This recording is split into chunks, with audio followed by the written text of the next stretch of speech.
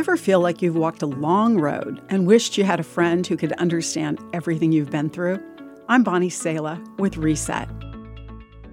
One of the hardest things about the pain each of us has experienced is that it often isolates us. Katya has suffered many miscarriages. After losing 7 babies, she felt incredibly alone. Not only was she mourning the loss of these children and the dream of becoming a mother, but she just couldn't explain the depth of her grief to her friends and family. She felt alone.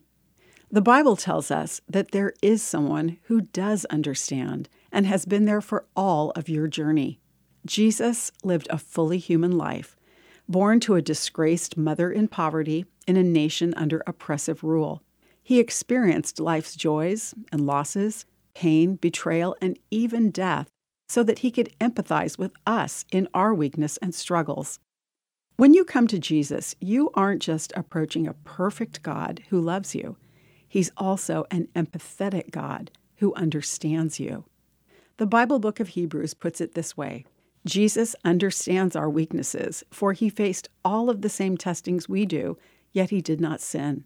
So let us come boldly to the throne of our gracious God. There we will receive mercy and we will find grace to help us when we need it most.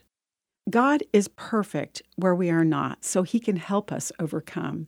But he understands suffering intimately and responds to our weakness with tenderness. Today, let this give you the courage to seek him out just as you are, asking for forgiveness, help, or his nearness. I'm Bonnie Sala with Reset. To hear this again, read or share this, or to find more resources like this, visit guidelines.org.